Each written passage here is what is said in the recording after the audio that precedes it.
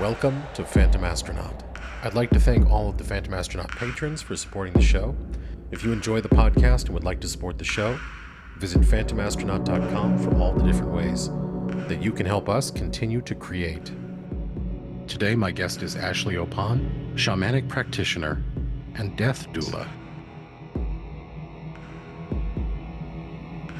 Hi, Ashley. Thanks for joining me.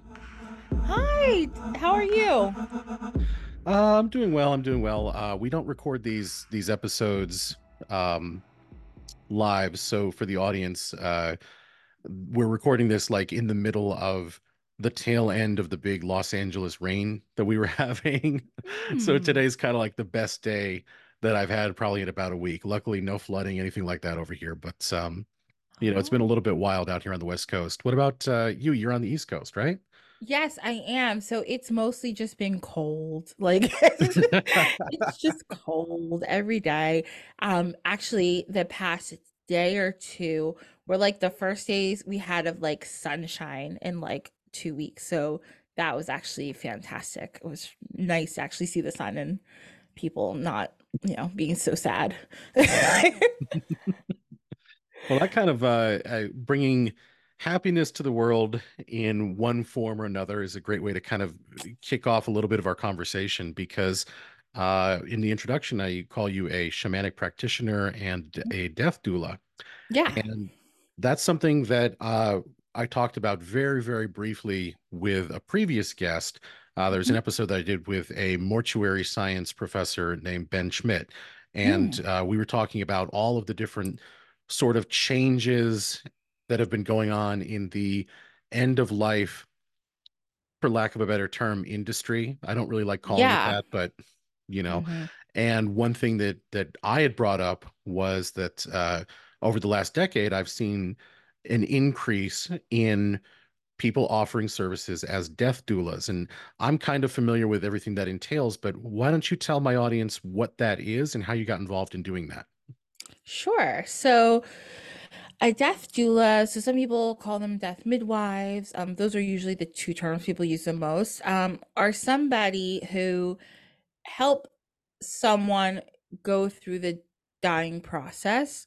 So that can start from the beginning and it can start from pre-planning. A lot of people don't always think so much ahead, or they do, and they'll have something like a living will, which is saying, listen, this is what I want. If in the event that I can't speak for myself, I want X, Y, and Z, or I don't want this in the event of X, Y, and Z. So people start there, but then there's also things like belongings. People don't usually assign unless they have a will, unless they have a lot of uh, maybe material things, expensive things. Sometimes they'll do that, but there's other things people may not have spoken to the people that maybe they wish they always spoke to. Death duels help with that.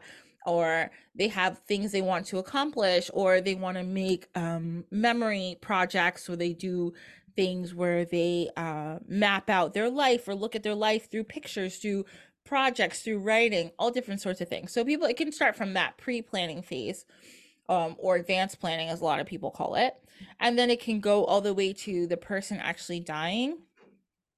The process of dying is that something that not everybody knows what it looks like. So also there's a lot of education being done with families, and some death doulas actually sit with a person while they are actively dying.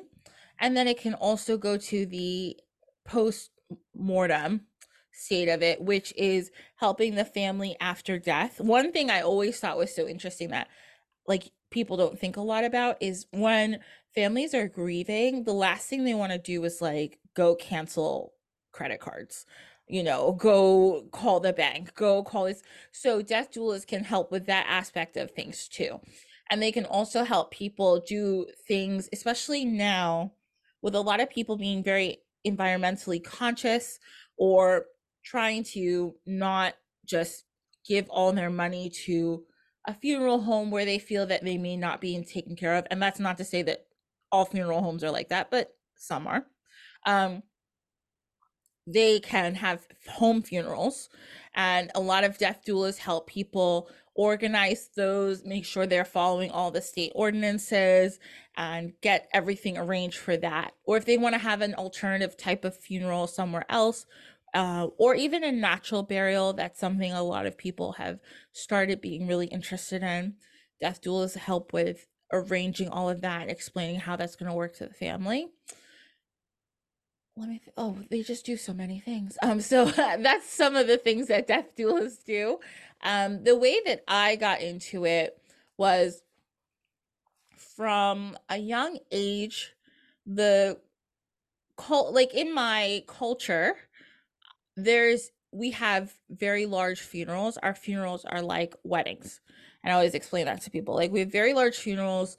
We have 7-day funerals. We have specific traditions that go into the funeral. We have specific things that we wear. It's very ritualistic. And it's something that I was very used to growing up. I'd been to funerals, I'd been to wakes, the way that I was used to seeing it. When I got a little bit older, I think I was in high school. One of the choir teachers, who I wasn't in choir, but I was in bands and we all hung out together. So I knew the choir teacher. She passed away. She was a very, very lovely woman. And I remember going to the funeral, and she was an American woman.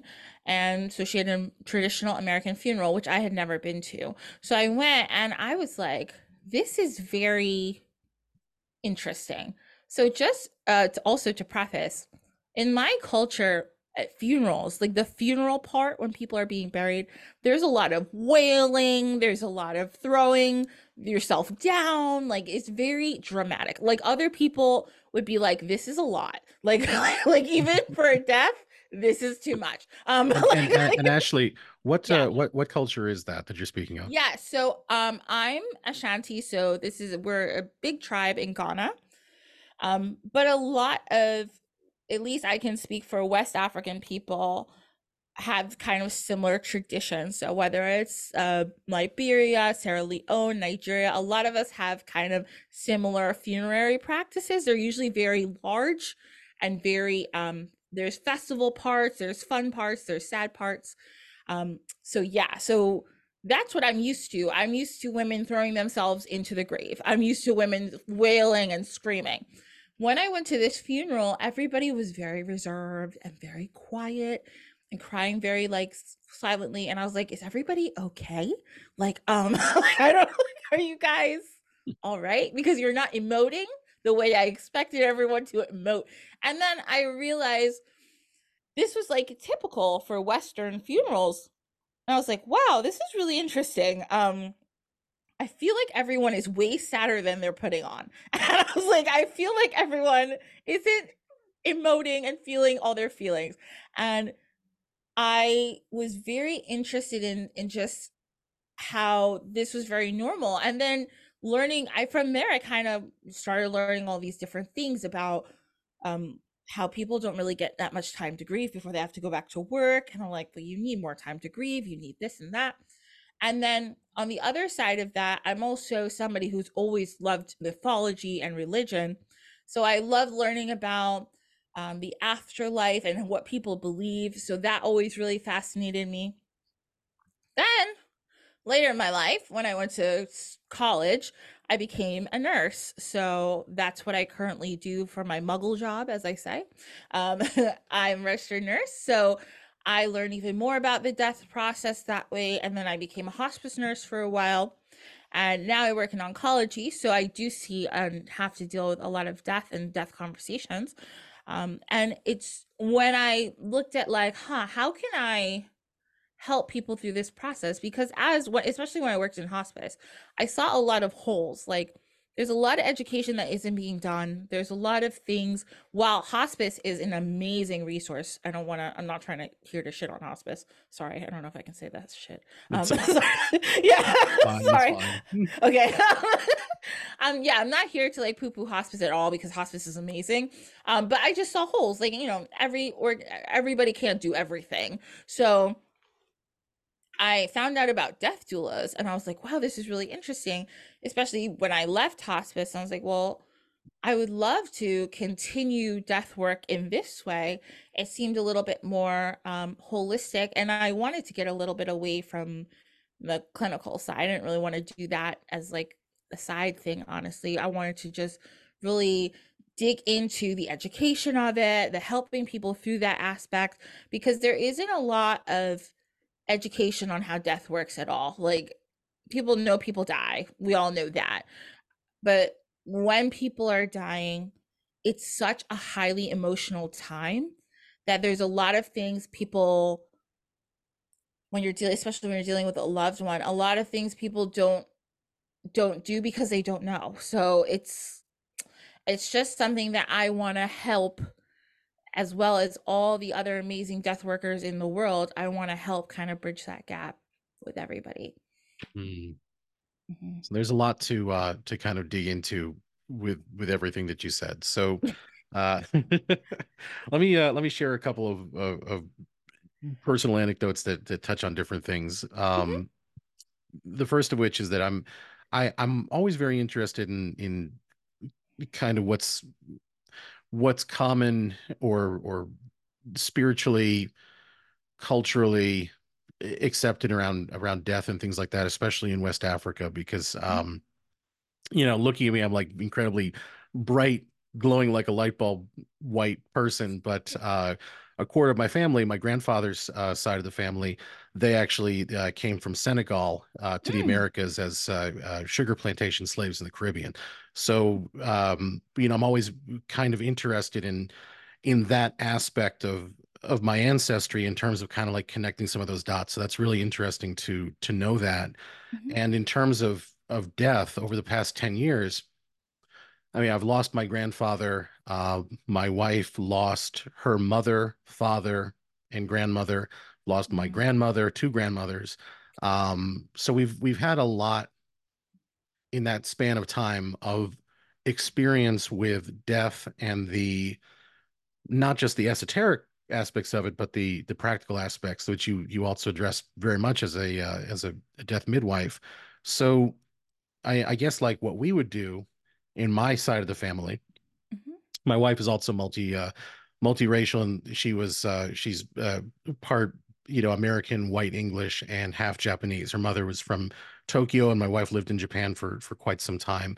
Mm. So when her mother passed away, there was like a little bit of a rift because the father side of the family was I want to say Presbyterian, Mhm. um, and of course, she gave a little bit of lip service to that, but her and her family and everything like that, they are very traditional in terms of like the Japanese traditions with Shinto and all that kind of stuff, and so there was a Mhm. little bit of a rift of how do we reconcile this on our side of things. My grandmother was Catholic, but she wasn't necessarily practicing.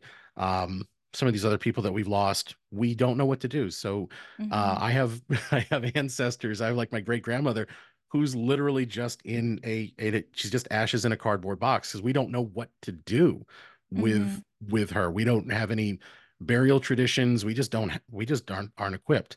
So Mhm. from your perspective, what is it like trying to navigate the wishes of family versus the wishes of individual versus cultural norms? Like, how do you balance all three of those things together? Yeah, so that can be really difficult.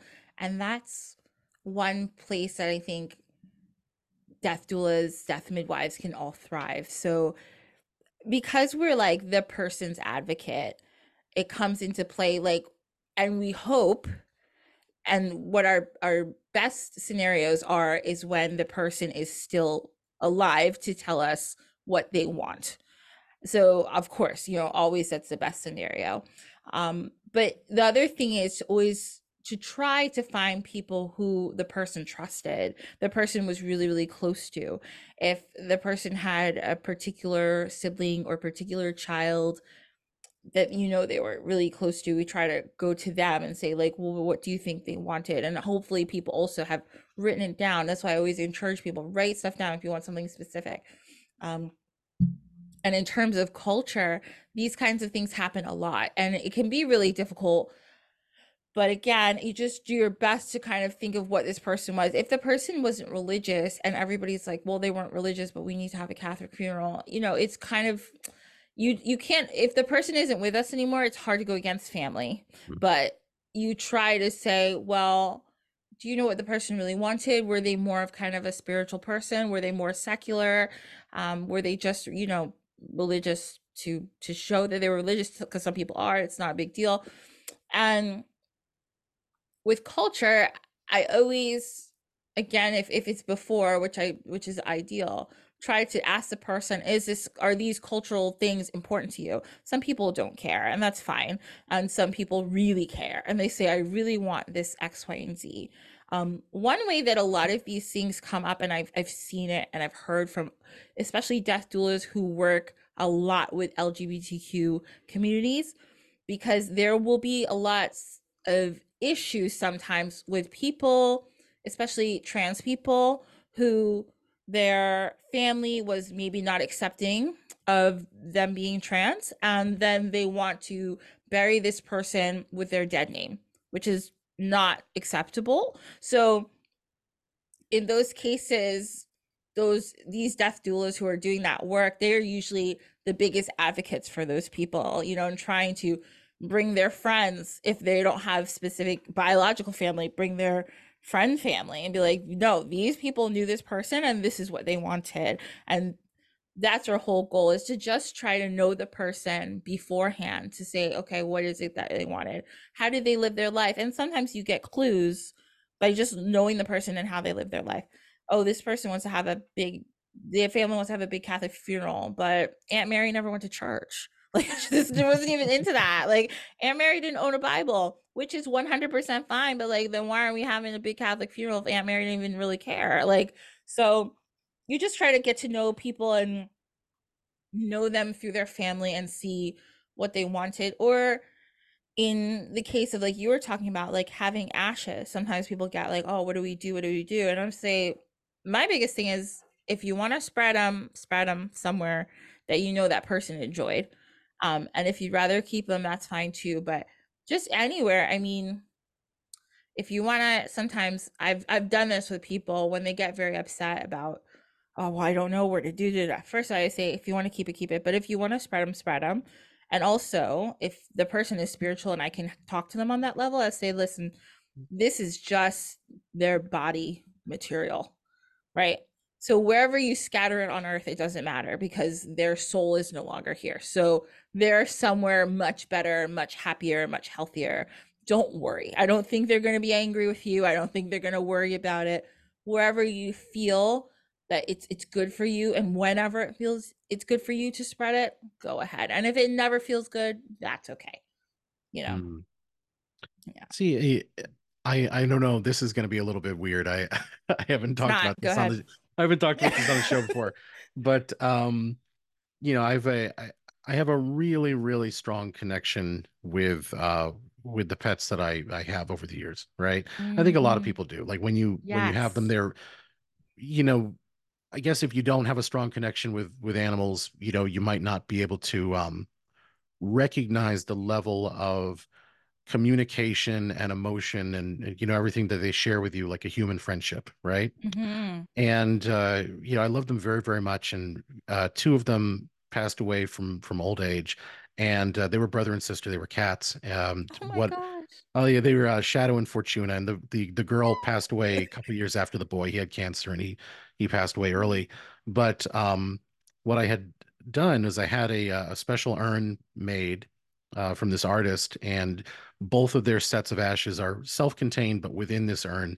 And what's nice is on top of it, I have like a little oil lamp. So what I can Mm. do is, if I'm ever feeling like, I want to reconnect or meditate on them, or whatever else you want to call it, I can sort of like light that little lamp, and I can have like a nice quiet space and time, and gather my thoughts and stuff there. So I mean, that's one thing, and that's, I guess, again, like a personal choice about how you deal with these things. But it is different for when there's other people that are involved, and other powers that are you know wanting to have time with something. Oh So, yeah. making sure who gets access to what when is very important. Hmm. Like, so just on that note, I I like animals, right? I don't have a pet, but I was always like, yeah, animals are fine, blah, blah, blah. There actually is a whole space for pet doulas, like people who literally deal with just pet deaths because it is so like, it's a member of your family. And I never really understood that connection, but it's fine. It's not a big deal. So my sister recently got a dog, and I kid you not, I was in bed the other night crying, thinking about how this dog is gonna die one day. I was like, I am obsessed with my sister's dog. Like I like I sometimes am sad and I just go on my phone and I look at pictures of my sister's dog, or I'll text her like, "Can you text me a picture of her?" And then she does. And now I'm like, I get pet people. Like I this isn't even my dog. And I'm like, I go to the store. I'm like, oh, do I think she would like this? I'm gonna get her these different types of treat. I get it now, and I apologize to pet people that I didn't get it before. I feel you on a spiritual level now, and I know. And I told my sister like before she got this dog, I was like, listen, because she had never had a pet. We didn't really have pets growing up or anything like that. So I was like, listen, you know that this dog is gonna die before you, right? And she's like, yeah, but I'm ready. Like, I love her. She's the best. I was like, okay, whatever you say. Like, and I thought it's like, okay, cool. She's getting a dog. Obsessed completely. I miss her right now. Honestly, I haven't seen her in 3 days, and I'm like, I gotta go see this dog. Aw. So cute. So like, I get it, and now I totally understand like that feeling of, because they become like they literally are your friends, and like they're your family members and you love them, and they live in your house like so like Oh they're the no, for real. So when my wife's father passed away, Mhm. he was outlived by his cat Fiona. And Oh. so, we had to kind of figure out, how to deal with Fiona because she had health issues and everything like Mhm. that. And we're this is a bit controversial to say, and I don't want to veer too long into like the animal thing, but It's okay. uh we haven't ever put animals down. Mhm. And there's controversy, some people say we'll put them out of, their pain or this or that, but we try to communicate with them and we try to ascertain whether they want to be done, right? Yeah. Mhm. And all the animals that we've had, all of our pets, they have always very actively communicated, like, they want to be on our chest. They want to be like Mhm. around us. They get a little bit scared, when we're not in the room with them, when they're like, in the death phase. Mhm. And I think that like, well, let me just show you this. This is going to be kind of funny. And anybody, unfortunately, we're not doing the video, but I can describe this to you. Let me see if I can actually even show it through the camera. Let me see if you can get a good look at this. So Mhm. what you're seeing here, that's Fiona with the blanket on the far side. Yeah. That's my wife, and the other animal that's in front, that's my cat Floki. And what you can see is my wife has her hand on Fio's hand, and Mhm. my other cat Floki has reached out his hand onto my wife's arm, and they're making this Oh. sort of triangle together. That was the day that Fiona passed away. Um, Oh my God. so that's when I say how like emotionally intelligent, these pets that like share your space with you are. I mean, like that's such an incredible amount of empathy and understanding that's being expressed, Yes. 100%. And to be honest, like, and it even goes back to people, because one thing, like I said, now I work in oncology and it's a different world than hospice, obviously, but we see a lot of the same things. We see people, and because they're not on hospice yet, we have patients who they are done.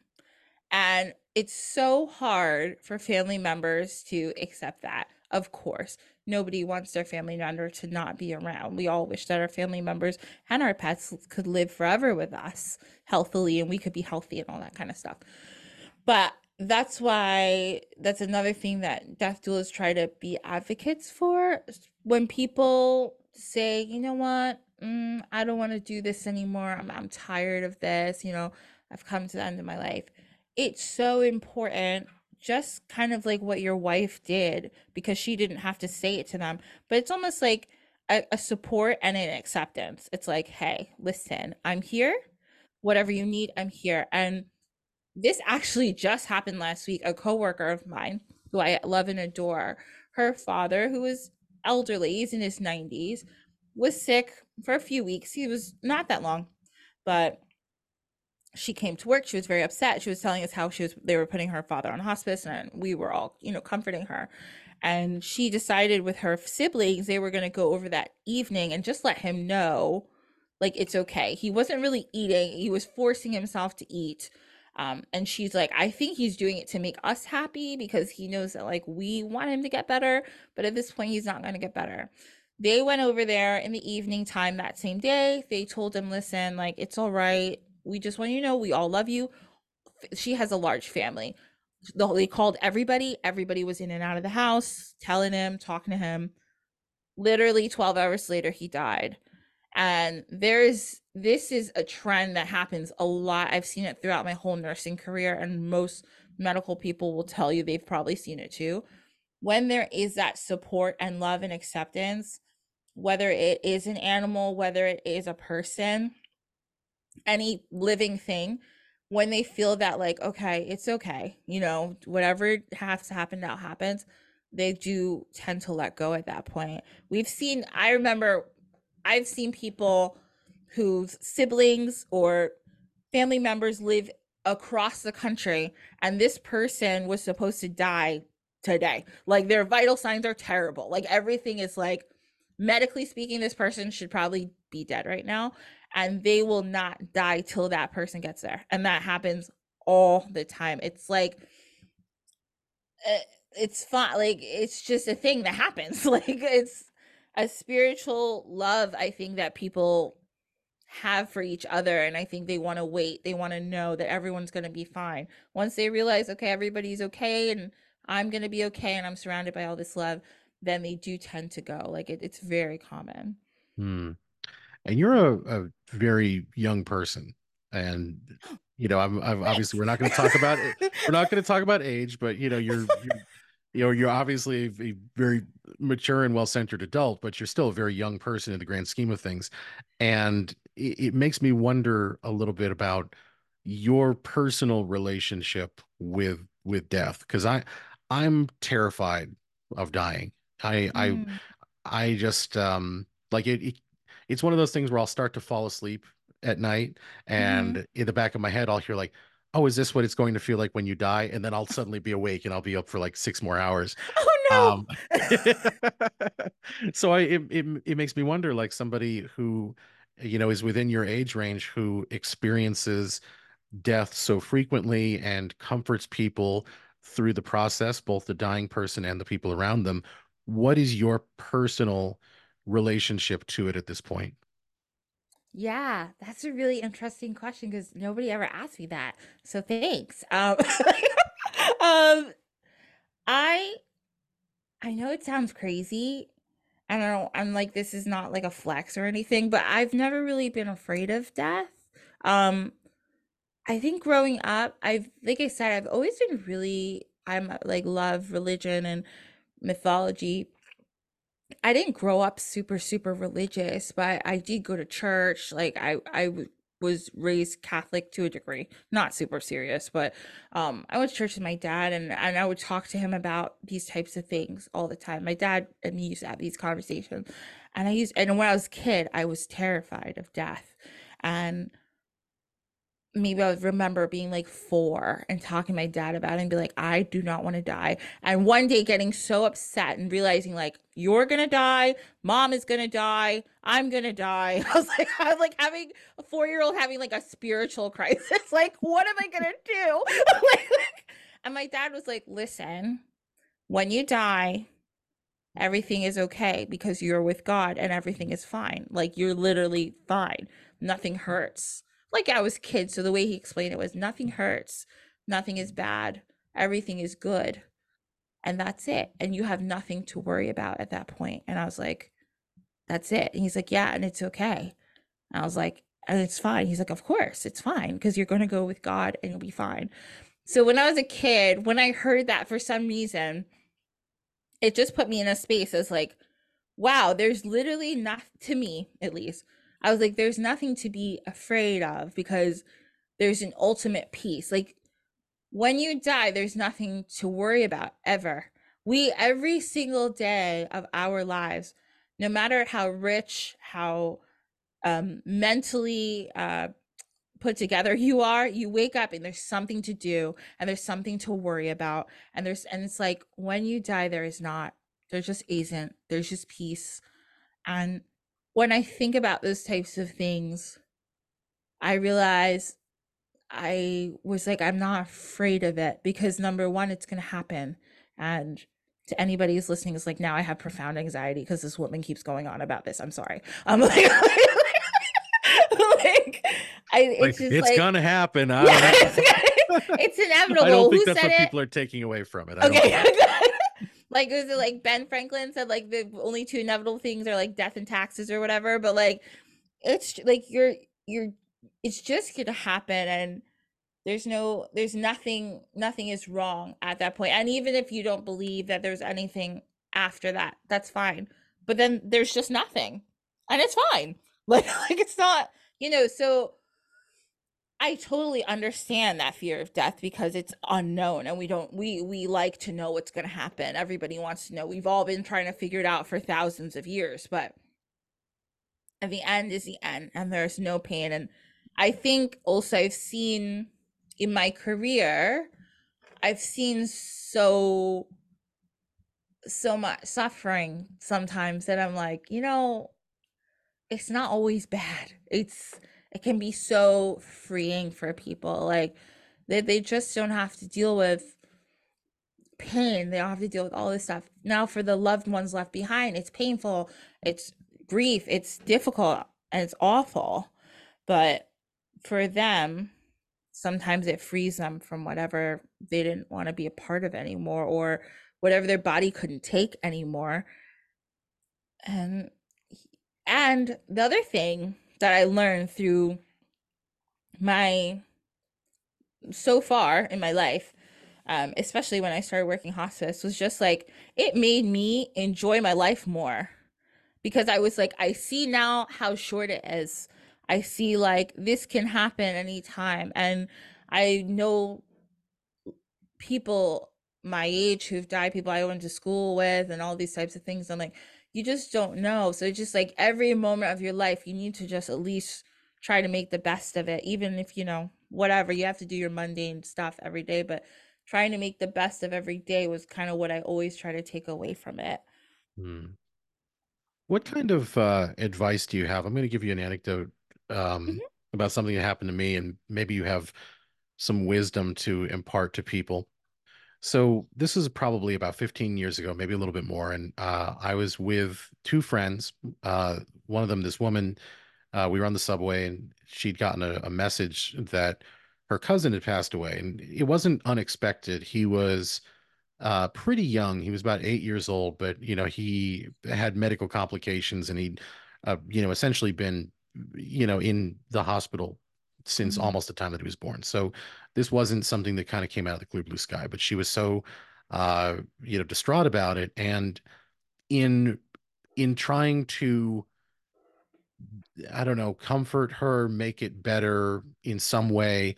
What I'd said to her was, I said, well, I'm so sorry that this happened. It's terrible that you lost your cousin, but if there's any nice thing to think about is that, he was always surrounded by people that loved him, and, he didn't, experience many things in the world, in terms of people being cruel to him and things. So even though it was a short life, he had a life where he was well loved and knew almost nothing but, this wonderful unconditional love. So, Mhm. maybe that's something you can sort of take some solace in.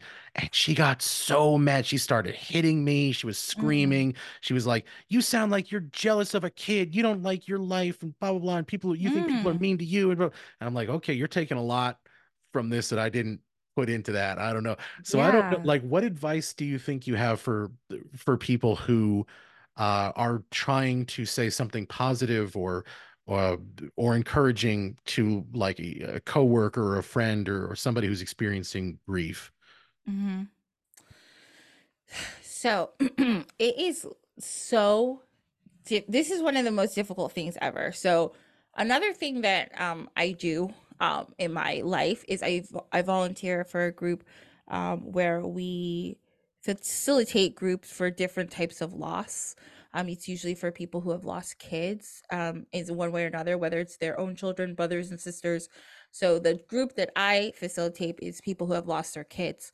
And we have these conversations constantly. Like they are the ones telling me like what people say to them that pisses them off. Like, or, like that's one of our many conversations that we have in the group. That always a lot. There's always a lot of laughter with that, unbelievably. But I think when it comes to death, there's never really a right thing to say, and people get very nervous because they're like, oh, I don't know how to broach this topic with this person.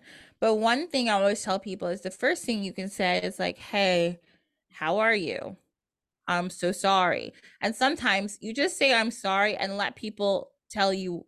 If they want to talk about it, great. If they don't, that's fine. I'm not saying to change the subject and do something else, but let them talk about it. Another thing is, especially I see this a lot in my group, in my child loss group, is people always say like, I want to talk about my kid, but I feel like everyone else is going to be uncomfortable. Like I feel like everyone's going to freak out that I'm talking about my person who died. Allow people to just do what they want to do. The best thing you can ever do is honestly just say to people, what do you need? Do you need anything? Like anything you want to say to me? Anything you want to talk about? Because, like you said, some people will react like that, and of course, what you were saying, you were trying to help, but then some people don't take that as helpful. Some people be like, well, you're making light of it. When Mhm. obviously you are 100% not, but like people will say that, and then people do try to say a lot of time people hate people say, well, this so and so is in, this is not what you said, but people say, oh, so and so's in a better place. People don't want to hear that shit. Like, sorry Mhm. again. Oh, no, You don't no, want it's to hear, fine. okay, people don't want to hear that. Their loved one just died. They don't want them to be in a better place. They want them to be here with them. So it's like, it's so hard because everyone's trying to say the right thing and not mess up. But I think the best thing to do is just say, hey, listen, I'm so sorry. Oh my gosh, I'm so sorry. And you can say, how do you feel? Like, honestly, sometimes just say, how do you feel about that? Like, how do you feel? Is there anything I can do for you? And stop, and you can stop it there. It's, if you don't go on about it, it's okay, because you don't know what to say and you don't know how the person is reacting, especially something like you're literally on a subway and the person gets that news right there. So you're just like, hey, like, what's up? What do you want to do? Are you okay? Is there anything you want to change our plans? You want to do something else, And I think sometimes you can just do that. And then also not, when time goes by, not forgetting that person. Because a lot of people talk about how, like, oh, in the beginning, everybody would talk to me, and then people kind of move away from them. They don't want to talk to them because, oh, the person, she gets upset every time we bring it up. No, people don't, they don't want you to move away from them. They don't want you to hover, maybe, but just reach out every now and again. Hey, how you doing? Everything okay? You need anything? And I think people appreciate that more than anything, just to know that you're still there, you still value, you still care about them, after the death. Or so yeah, I think it's just people just ask people what they need, what they want, and you don't have to say anything specific. Just find out from them what you can help them with. I think is it the best answer I for mean, now. that's such valuable information because and I understand that the American culture, quote Hmm. unquote, is this awesome, intricate patchwork of so many different cultures. Hmm. But there are some things that are kind of broad and prevalent within the society that we live in. And one of those things is that we don't really talk about death. Hmm. And I think that, people are ill-equipped for the things that we just talked about, partially because of that, because it is so taboo.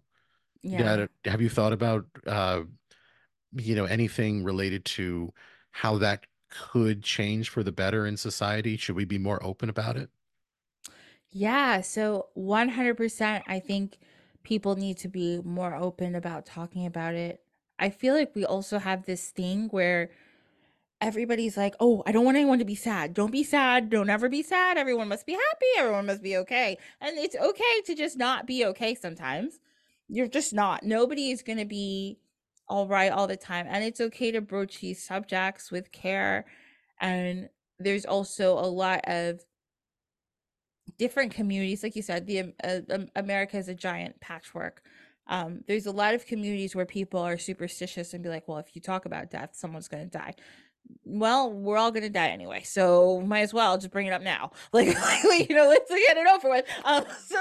Um, yeah, I think it's super important to have these conversations because the more comfortable that we get talking about death, the easier, not okay, easier is not a good word.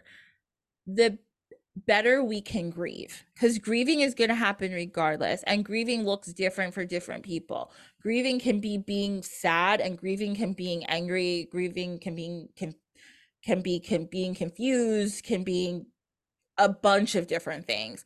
And when we're having the conversation about it, we we can at least be prepared for the fact that this is something that is inevitable. And I think, unfortunately, with rates of like opioid abuse, I feel that has also really put that into perspective. It's something that people need to talk about a lot because people die of opiate abuse a lot. And when we don't talk, and addiction is something, it's a disease that we try to manage for people, but it's not always managed and it's not always manageable, and it can destroy families and mess people up. But once we're open about it and we talk about addiction, it makes things easier for everybody. Not that it's okay, but it makes it like at least we understand it better, right? Now we understand it's a disease. We understand that it's not something that we can always just fix really easily. And it comes with a lot of other mental disorders that go along with it. So I think when we talk about grief, not that it makes it easy, but it does make it something that we can all sit around and have the conversation about. And everyone doesn't have to get angry or upset. We can just say, this is what it is. This is what's going to happen. This is how we want to start dealing with it now. And especially now going to people like people who are dying, people who are in hospice, things like that, no matter their age. The grief process actually starts before that. And when we start talking about dying, unfortunately, before that, we start getting prepared for our grief going forward. And it makes for a healthier journey dealing with their grief than people just being all of a sudden shocked and not being able to function because they're like, I didn't realize, I didn't understand this was going to happen. So I think, yeah, it's really important for everybody to have these conversations when they can, when it's comfortable for them, because I think it's just going to make everybody, our society, healthier. Hmm.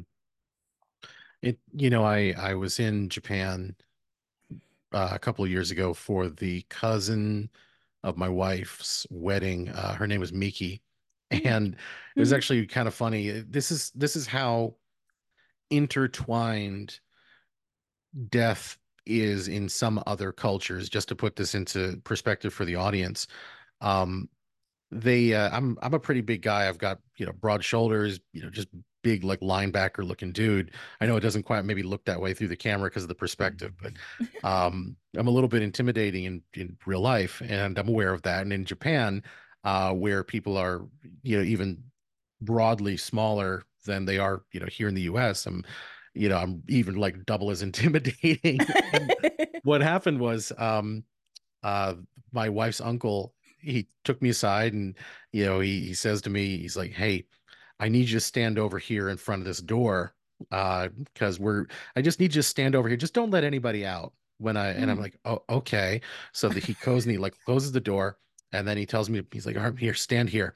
So I'm standing in front of these locked doors, and he goes over and he starts whispering to these old men, and I'm guessing they're like the bride and the groom's like grandparents and Hmm. uncles and stuff like that, all, elderly people.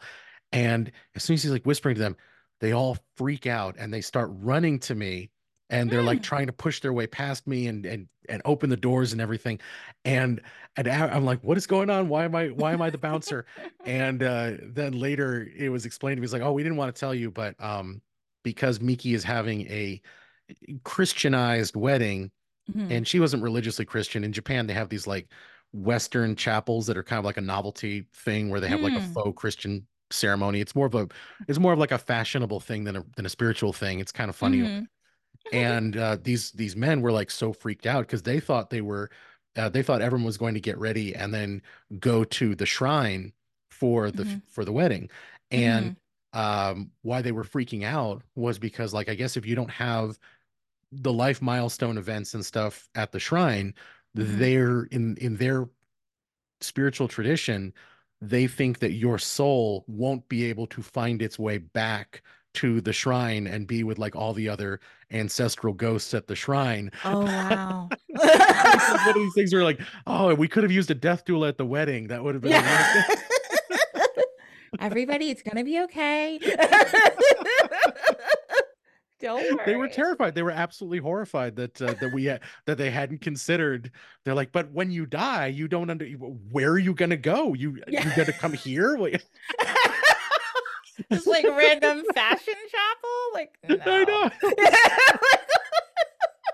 But that's how radically different like other cultures approach it. And there was another woman that I used to work with, and she was, I think, half Chinese, half Cambodian, and her father had passed away several years ago, and sometimes she would once a year take off from work so that she could go to the gravesite. And one of the traditions that they have is there are artisans that make paper replicas. Do you know about this? I think They I've heard of something like this. Yeah, you can like you can have a paper car made like a Porsche. You can have like a Mm. a little paper mansion, whatever, and they bring it to the grave and they burn it. And Mhm. then as it sort of transubstantiates into the astral plane, that is a gift that manifests for them in a tangible way in the afterlife. So every year it's almost like a spiritual birthday present that they're giving Yeah. their loved one. I think that was kind of cool too. But we don't have these kinds of things broadly, on that baseline of, whatever that United States sort of mildly Christian underpinnings of everything combined Mhm. with, incredibly secular kind of mechanisms and not wanting to, step on anybody or offend anybody, who may have a different practice. So we just kind of don't talk about it. And so Yeah. we end up in a situation where I think we are very much disconnected uh from death and from our own acceptance of death. Yeah, 100%. I think ritual is so important. Ritual brings things together. I actually was reading recently about the Puritans and how they had such a lack of ritual that it actually caused problems. And then they ended up doing a bunch of like folk magic because they had no rituals. So it became a problem for everybody because but like people love rituals. We love doing things in a certain way, having these practices because like you said, it connects us to who we are. It connects us to our cultural and ancestral heritages in a lot of places. And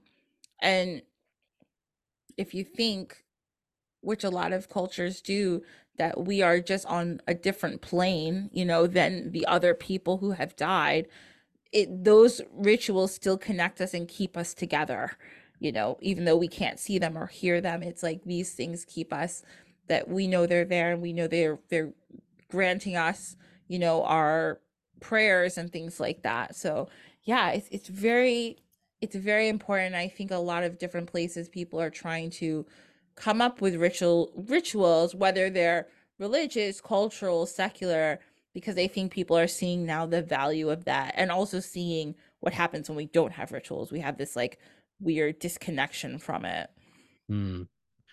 So if somebody is in a situation where they are anticipating end of life, be that from a long-term disease or whatever have you, just maybe even advanced age, what do you suggest that they look for in a death doula?